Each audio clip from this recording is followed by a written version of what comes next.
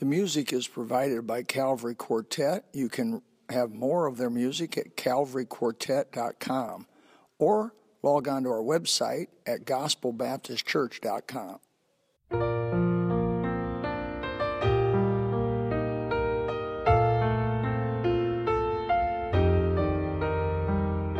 There came a sound from heaven, a mighty rushing wind. It feels. I want to talk to you tonight. I talked a while back, a few weeks ago, maybe a few months ago, about how Jesus sends us out as sheep among wolves. Now, I remember I talked to you about how strange that was. Sheep among wolves. Nobody would send sheep among wolves and expect the sheep to survive. I mean, you farmers out there. Sheep have no defense system. I mean, they have no defense system. They, like goats do. Goats, they'll ram you. In fact, geese, they're mean as a rattlesnake. Geese are. Geese will grab you. When they grab you and they twist and they pull. And it'll leave a rainbow bruise, one of them rainbow bruises, purple and red and yellow on a bruise. I've had it. And I had one of my geese. I had a goose. They were big. They could fly. Geese are, they're majestic flyers. Because they had no mama. I learned something about raising animals without mothers. They need their mother. Their mother teaches them how to eat, how to fly, how to have defense, and everything else. Well, I'm not a very good mama. And I really did have a hard time flying. And so I never could really get off the ground. And so they would do this and get up in the air, and it'd scare them. They'd look at each other. Then they go like this, and they get up in the air, and they look at each other. What was that? Well, they have about 4-foot wingspan. I had these big old white geese, big, huge wingspan. And they'd go like this, and they'd lift them. They'd be like scared. One time they would be running, and they'd do this, and all. I mean, man, they are aerodynamic. Boom, they start taking. And when they fly, they don't fly slow. They fly fast. And they start picking speed up, like boom, they're going 45 in a heartbeat. And then how do you stop? We ought to see a goose stop the first time they ever fly. It's rolling, hit the ground, rolling head over heels. They don't know how to stop. They just crash, man. I was like, go to the lake. No.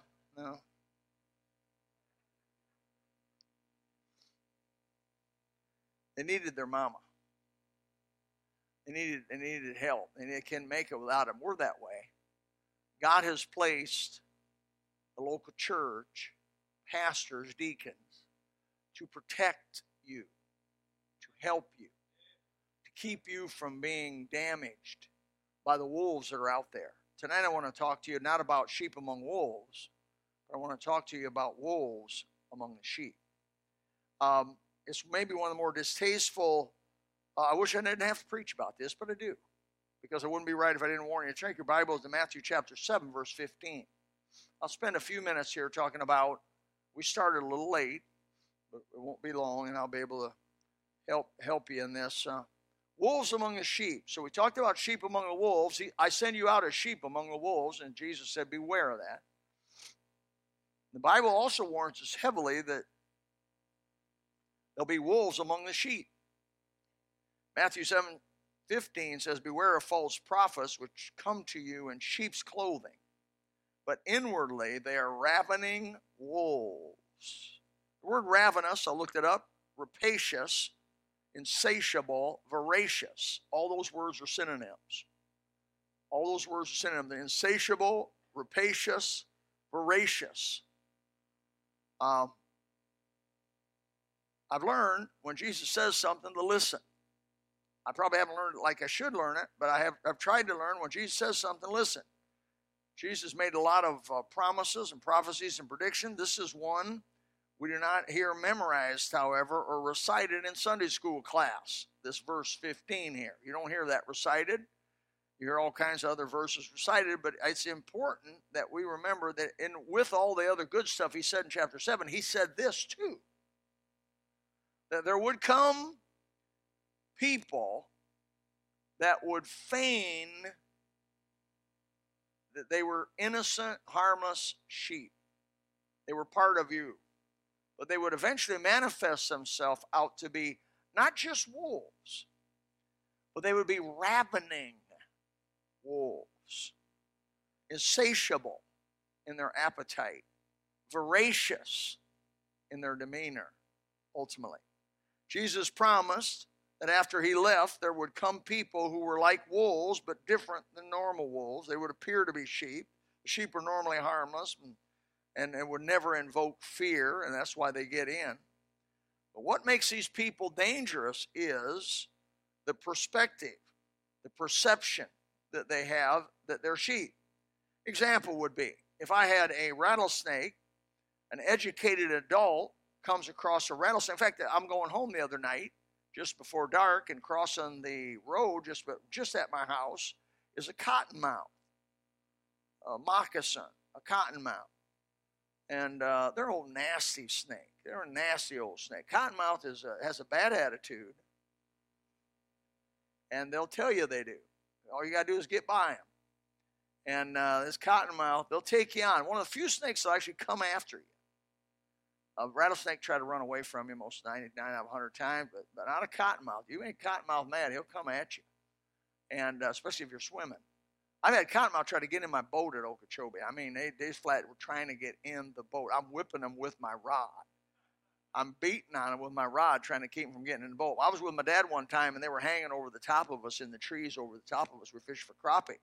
And he said, you know, if one of them falls in the boat, I'm out of it.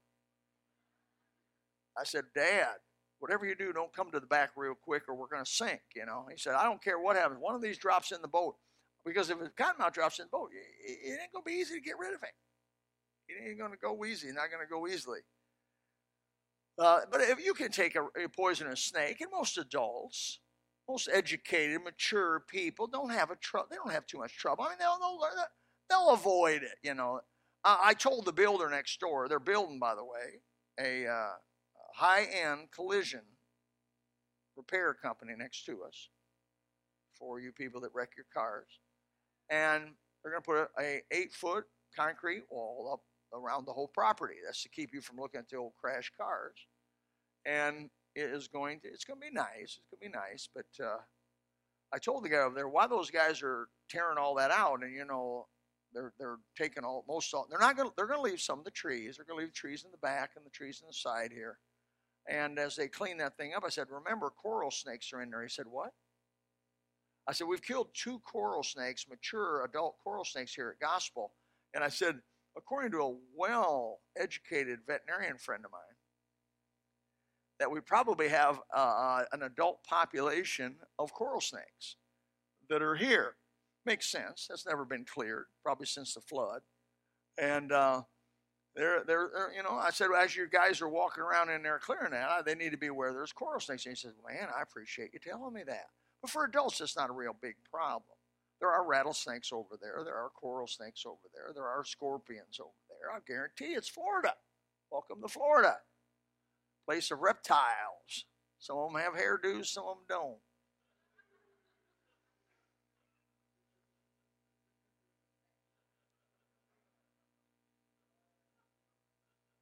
But to an educated person, a rattlesnake's not a problem. A coral snake's not a problem, is it? But what about a baby? What about your little baby? A coral snake's beautiful. They're beautiful to look at. Red on yellow. And the little kid, your little child, if I took a coral snake and laid it down there, your little girl would just go over there, pick that little coral snake up to her death. And that defines what we are here. We are mature believers. That a wolf come in sheep's clothing, they're going to smoke him out or smoke her out. They're going to smoke him out. It's not going to hurt them ultimately. I mean, ultimately, they're going to deal with it and not beat it. But there's babies in every church. There's babies in every group. Just new saved people or people that have just come out of the world and gotten right with God. These are the people they're most dangerous to, are the babies. Let me go through a few lessons I've learned by doing the study on this. Lesson number one. Who warned us about these wolves? Well, first of all, we know Jesus warned us by our text in Matthew 7:15. In Matthew 24:11, he says, and many false prophets shall rise and shall deceive many. That is one of the saddest scriptures in the whole Bible. There's a few very, very sad scriptures in the Bible. One of them is found in Genesis where God comes to the garden and says, Adam,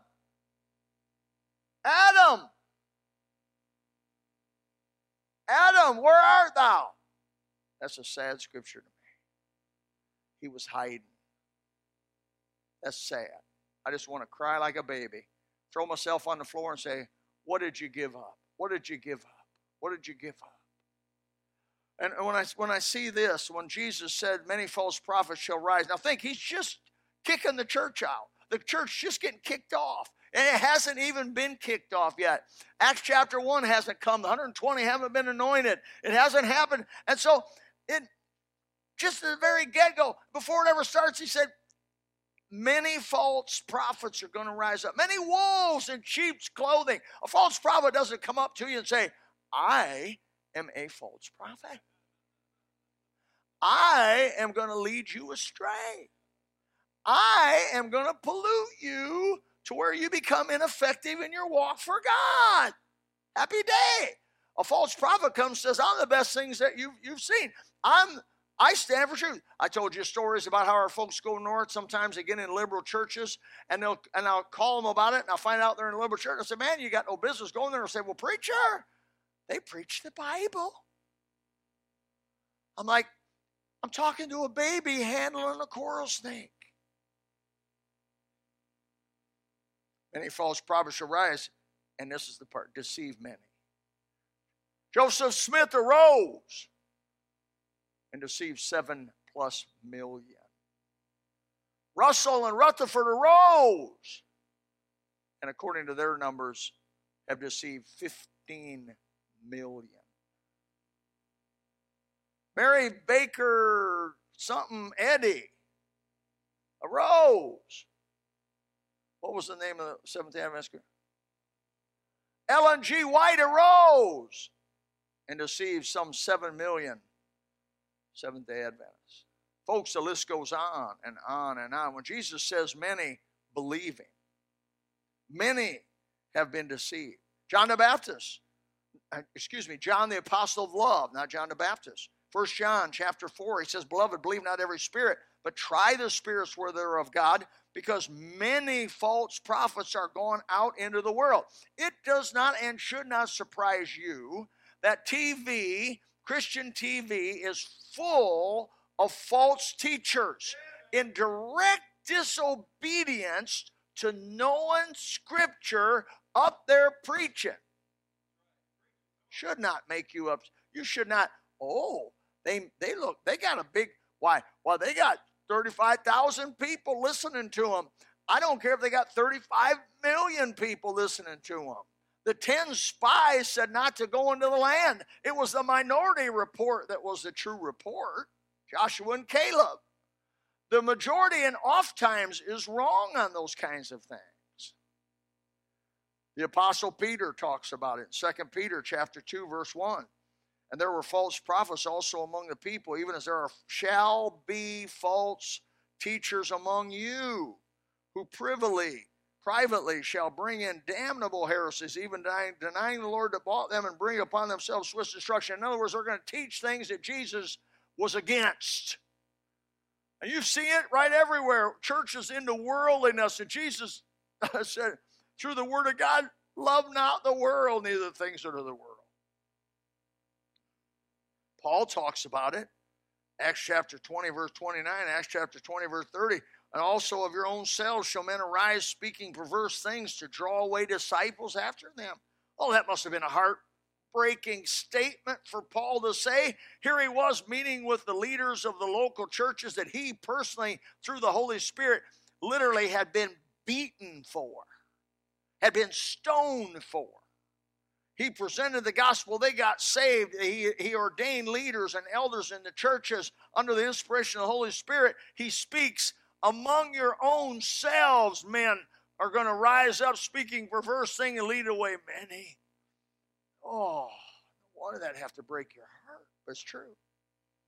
Paul again warns 1 Corinthians 11:19, for there must also be heresies among you, that they which are approved may be made manifest among you. I spoke in my Sunday school class about that. In 1 Corinthians chapter 15, verse 12, he says, now if Christ be preached that he rose from the dead, how will say some among you that there is no resurrection of the dead? There was people saying there's no resurrection.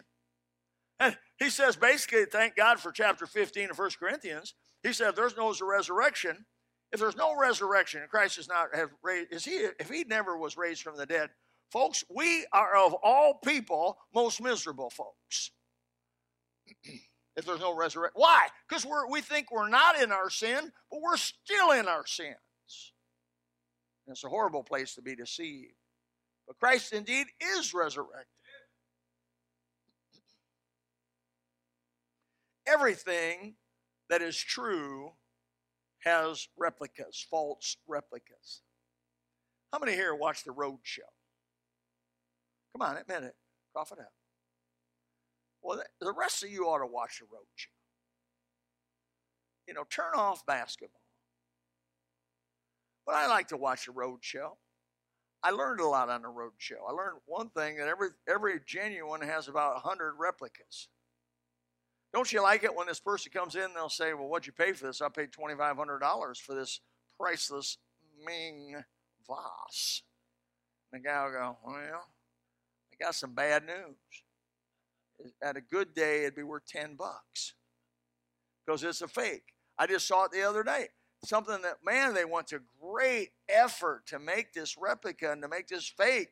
Why? The Bible says there's false dreams, according to Jeremiah chapter 23:32. There's false divination, according to Ezekiel chapter 21:23. There's false vision, according to Jeremiah chapter 14, verse 14. There's false apostles, according to 1 Corinthians chapter 11 and verses 13 through 15. There is false teachers, as we've already read in 1 Peter chapter 2, verse 1.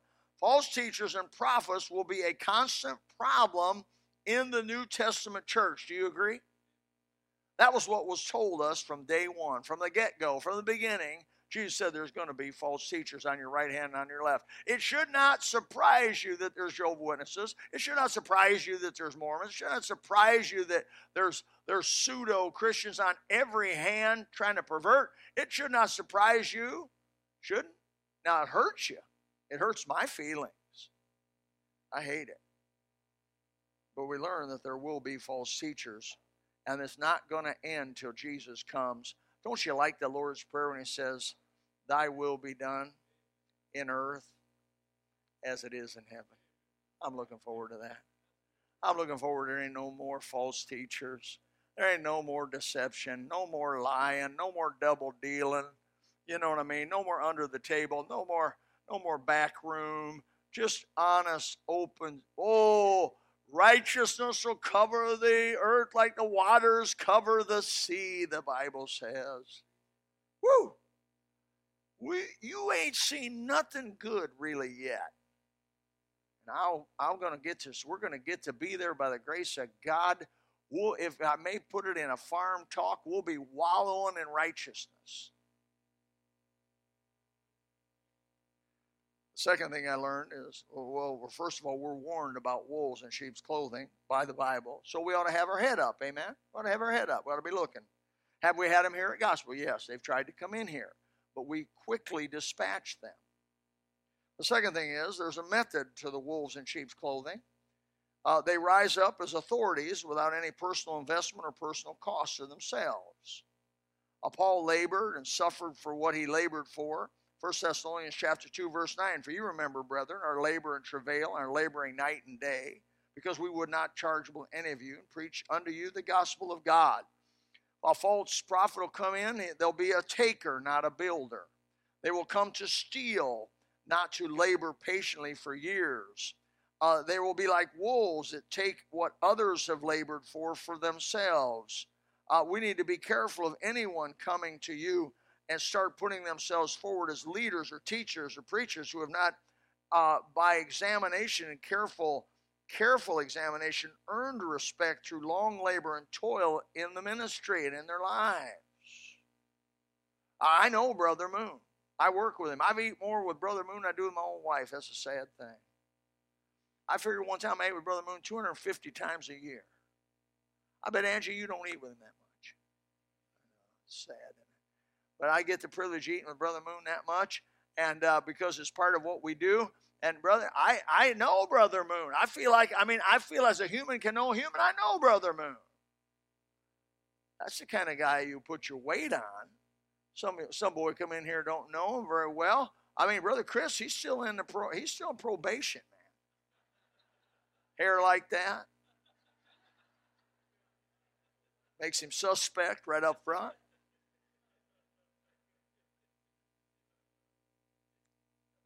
False prophet come in, they tear down what's there immediately, begin to rebuild and replace it with their own teaching. They attack our hymn books. Some old boy comes up, starts attacking the hymn books. You got to fight with me, brother. You're going to have to shoot me to get rid of this right here.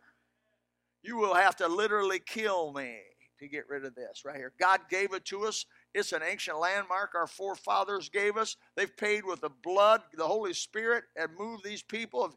Brother Tom's doing those hymn stories, and more now than ever before, even though his major's music. Brother, when we hear them hymn stories in my Sunday school class, I tell you, I never get over what God has done to give us these. This is a blessed, sweet thing. These preachers come in and say, the first thing, you want to grow your church? No! I want to be right with God. The essence of this thing is not to grow it. The essence of this thing is to be pleasing in His sight. He grows it. Did not Jesus said, I will build my church. These guys come in as church builders. I'm a church builder, man. I'll double your attendance, triple your offering, and you'll be an easy street. But the first thing you got to do, you got to get rid of this.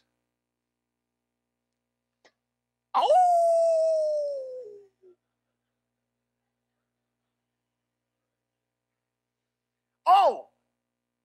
We can't live with this old piano. Well, this piano, man, that's old hat. These young people, you're never going to have 20-somethings come into church with that piano. Then we aren't going to have any 20-somethings.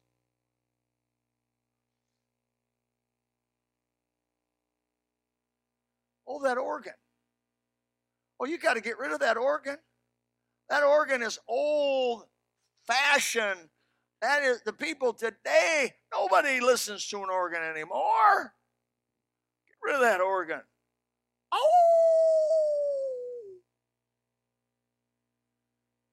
We don't need evening services. Why, it's too much for me to prepare that many times. Lazy. I've had guys say, one of my uncle, and I've told this story probably too many times, but I enjoy telling it, just humor me. Uncle Stan helped build a church up in Indiana, 44 years, served as deacon, chairman of the board, and they invested, who knows what he invested in that place. This old 30-year-old came in there as their pastor, and he said, why, I can't prepare a good sermon more than one a week.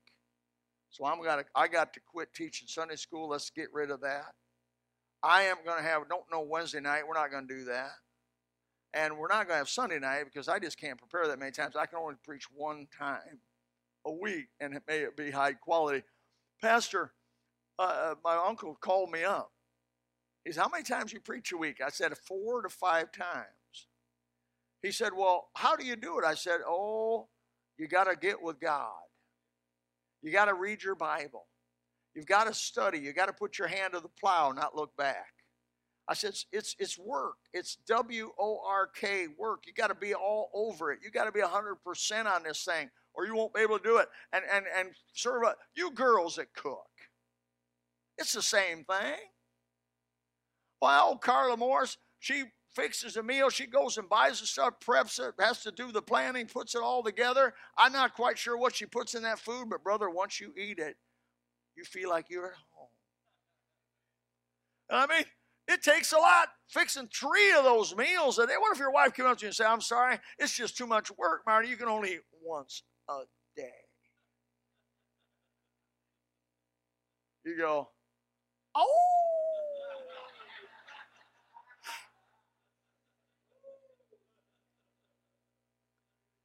They come in and say, we got to cut our service. We don't need less of God. We need more of God. We don't need less of the preaching. We need more preaching. We don't need less singing of God about God. We need more of that in our life. We need less world and more God. Less world, more God. The whole tendency and direction to cut the thing back and to do less and to have less influence is the wrong direction. People that love God and are called according to His purpose want more in their life, not less. I love it when people come up to me and say, preacher, you don't preach long enough. Preach longer. They do. Regularly, people come up. I won't name them because I don't want you to stone them. They come up to me and say, preacher, that's not long enough. Do longer. I'm under pressure. Guy comes in here, a wolf says, we don't need revivals. That's old-fashioned. We don't need confrontational evangelism. That offends people. We don't need to go door to door. That doesn't work. The bus ministry costs too much. I'm not making these up. These are real.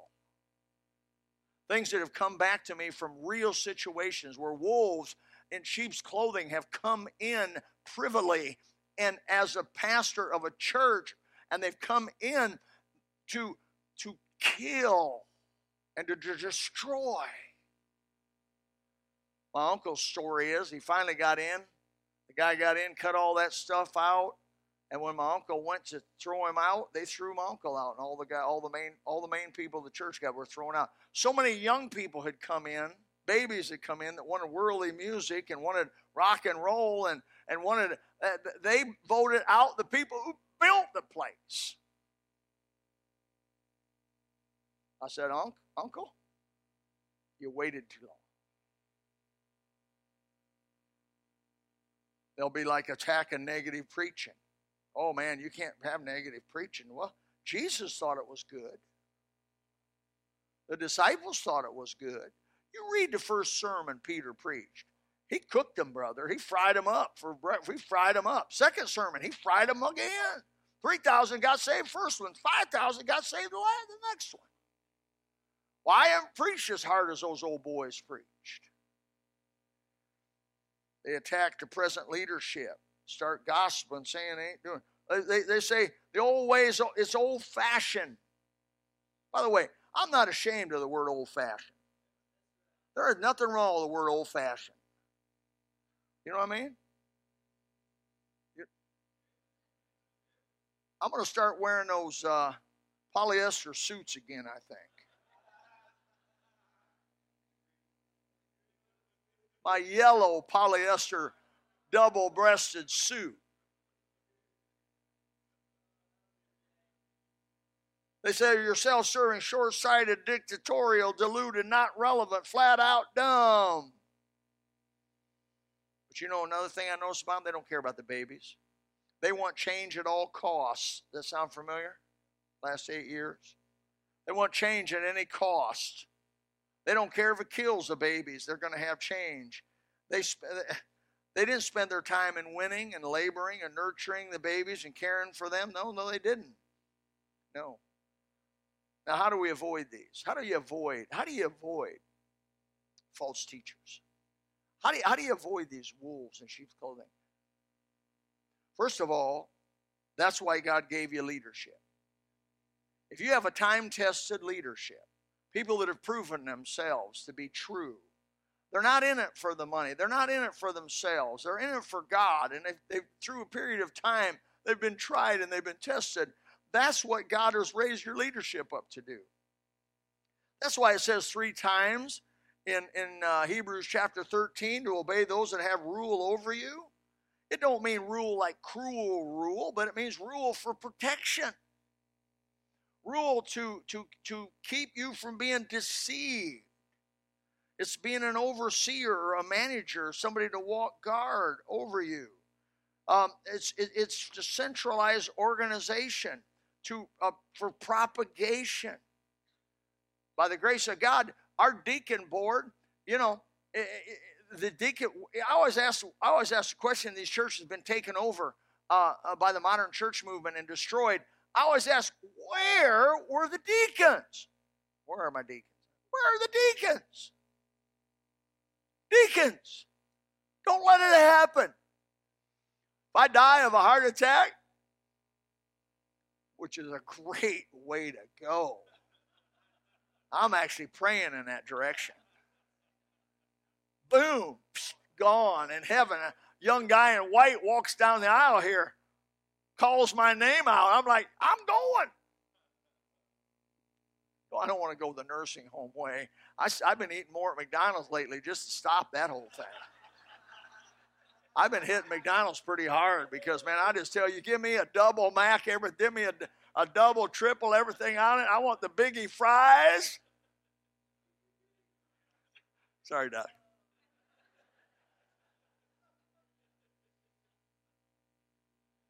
If I die of a heart attack, you folks looking for a pastor, that's what you got deacons for. What you got assistant pastors for. What you got people been here a while for. Trust them. Trust them. Don't rise up and get against them. Get with them. Support them. Pray for them. I hope you pray for your deacons. I pray for those deacons by name, brother. We got 7 deacons. We got 7 men that love God and want to do the right thing. Perfect or not. Neither am I. A bunch of imperfect people all working together for a perfect God. It's a beautiful thing. And it's a testimony of the grace of God. What we've been through in the last year or so testified to the maturity level of those. By the grace of God, don't you let somebody come in here with some new ideas to build the church and to get a bunch of young people in here. Let me say this, if young people won't get saved the way I get saved, they're not going to get saved. That's printable. If young people aren't going to get saved the way I got saved, they aren't going to get saved. Let's not try to invent a new way for them to get saved. There's only one way to come to Jesus. Brother, you come broken and contrite or you don't come. You don't deceive people into getting saved. They need to get saved the way we all got saved. We need to come and ask Jesus to save. I think of Romans chapter 16, turn that if you would. I'm going to end with this. Romans 16 verse 17 and 18. What a clear place Paul says in the dear book of Romans, the most blessed of all the New Testament books, I believe, explaining the gospel of God, the thesis of the gospel of God. And in the end of that thing, he's talking to the church in Rome, and he says, I beseech you, brethren, I beg you, mark them, which cause divisions and offenses, contrary to what? The doctrine. The doctrine, not your feelings. The doctrine which ye have learned, and unconditionally love them. Unconditionally love them. I've been hearing a lot of this lately. Unconditionally love them. Is that what it says? That's what some say. They say homosexuals, we should unconditionally love them. Well, homosexual causes divisions and offenses contrary to the teaching of the Bible, the doctrine which we have learned. And what are we supposed to do? What's it say? Avoid them. Well, that's not nice. How are they ever going to get saved? If they're ever going to get saved, they got to admit homosexuality is wicked. And if they don't admit homosexuality is wicked, they're never going to be saved. Because you don't get saved unless you repent. Jesus said, except ye repent, you'll all likewise perish. In chapter 11, I think it is of Luke, verse 3 and 5. You got to repent. And to repent, you got to believe it's wrong. And so the best thing you can do for a homosexual is tell them what you're doing is going to send you to a burning, living hell where you'll spend the rest of eternity in punishment. Please turn from it. Please denounce it. Yet, what do we call? And this is a new word, by the way, we're hearing politically, hate crime. You can't literally oppose anything without the other group saying, you're hate mongers. Oh, it sounds good, doesn't it? The devil's great at labeling. He's great at labeling. He's better than most psychologists at labeling. He'll call something a sweet little name like gay. The word gay means to be happy. I feel bad for people with last name of gay. I've known a number of people with last name of gay. Personally, I think I'd change my last name. That's just rough because the word gay is completely taken on. And the rainbow, they've tried to take hostage God's promise in the sky. He's not going to flood the world all at one time. And the rainbow.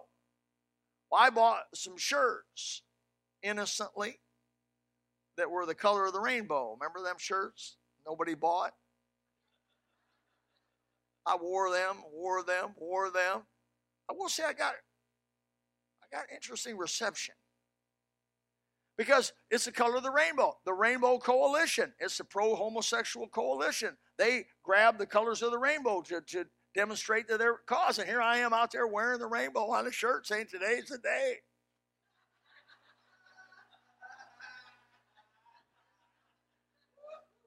I know some boys giving me the eye. It bothered me.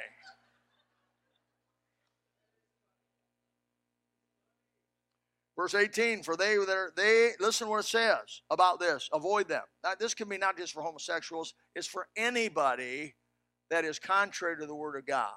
Anybody. Name some that's contrary to the Word of God. Anybody fits into these people who cause divisions, who cause offenses, contrary to the doctrine which ye have learned.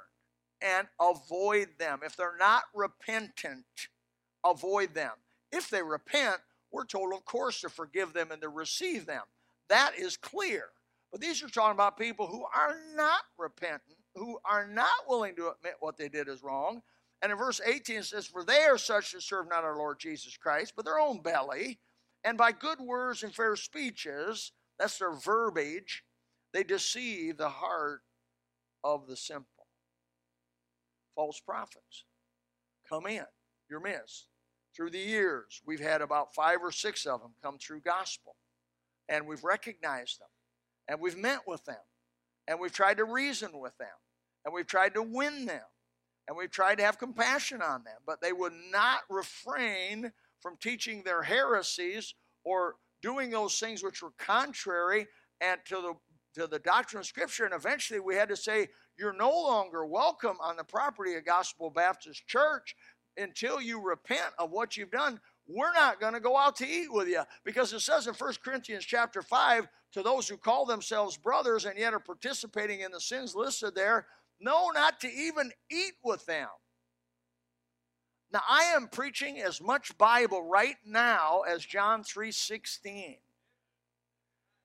It is not well received, but it is as much of the truth of the Bible as if I sat here and quoted John 3:16 and everybody said, amen.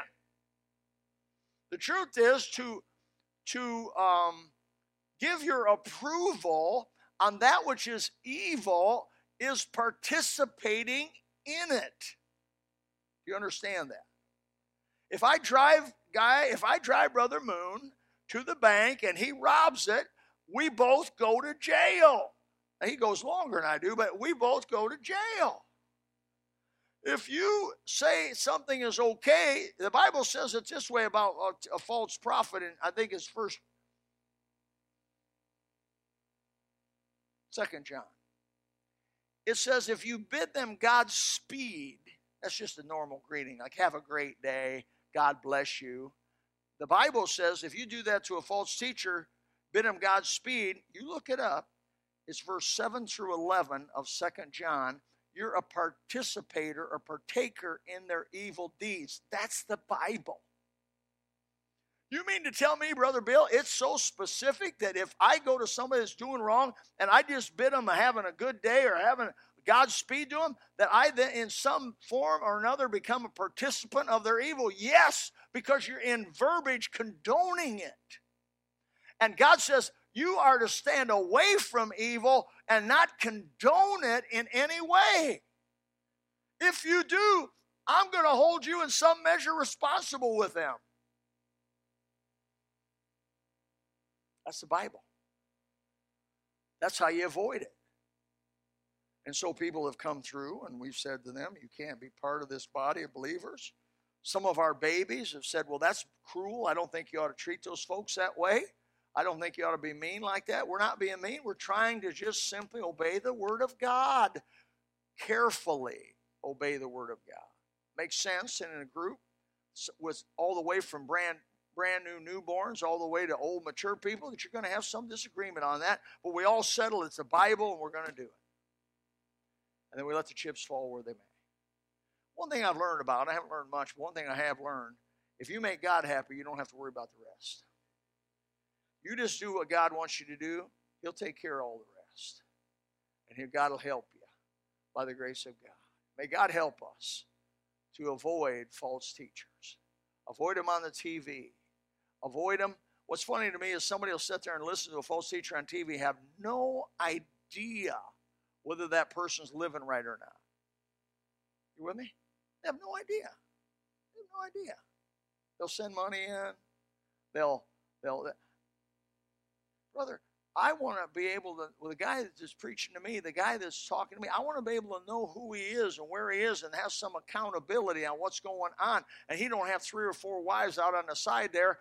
I want to know what's going on before I listen to him, because if he's out in disobedience to the Word of God, he has no credibility.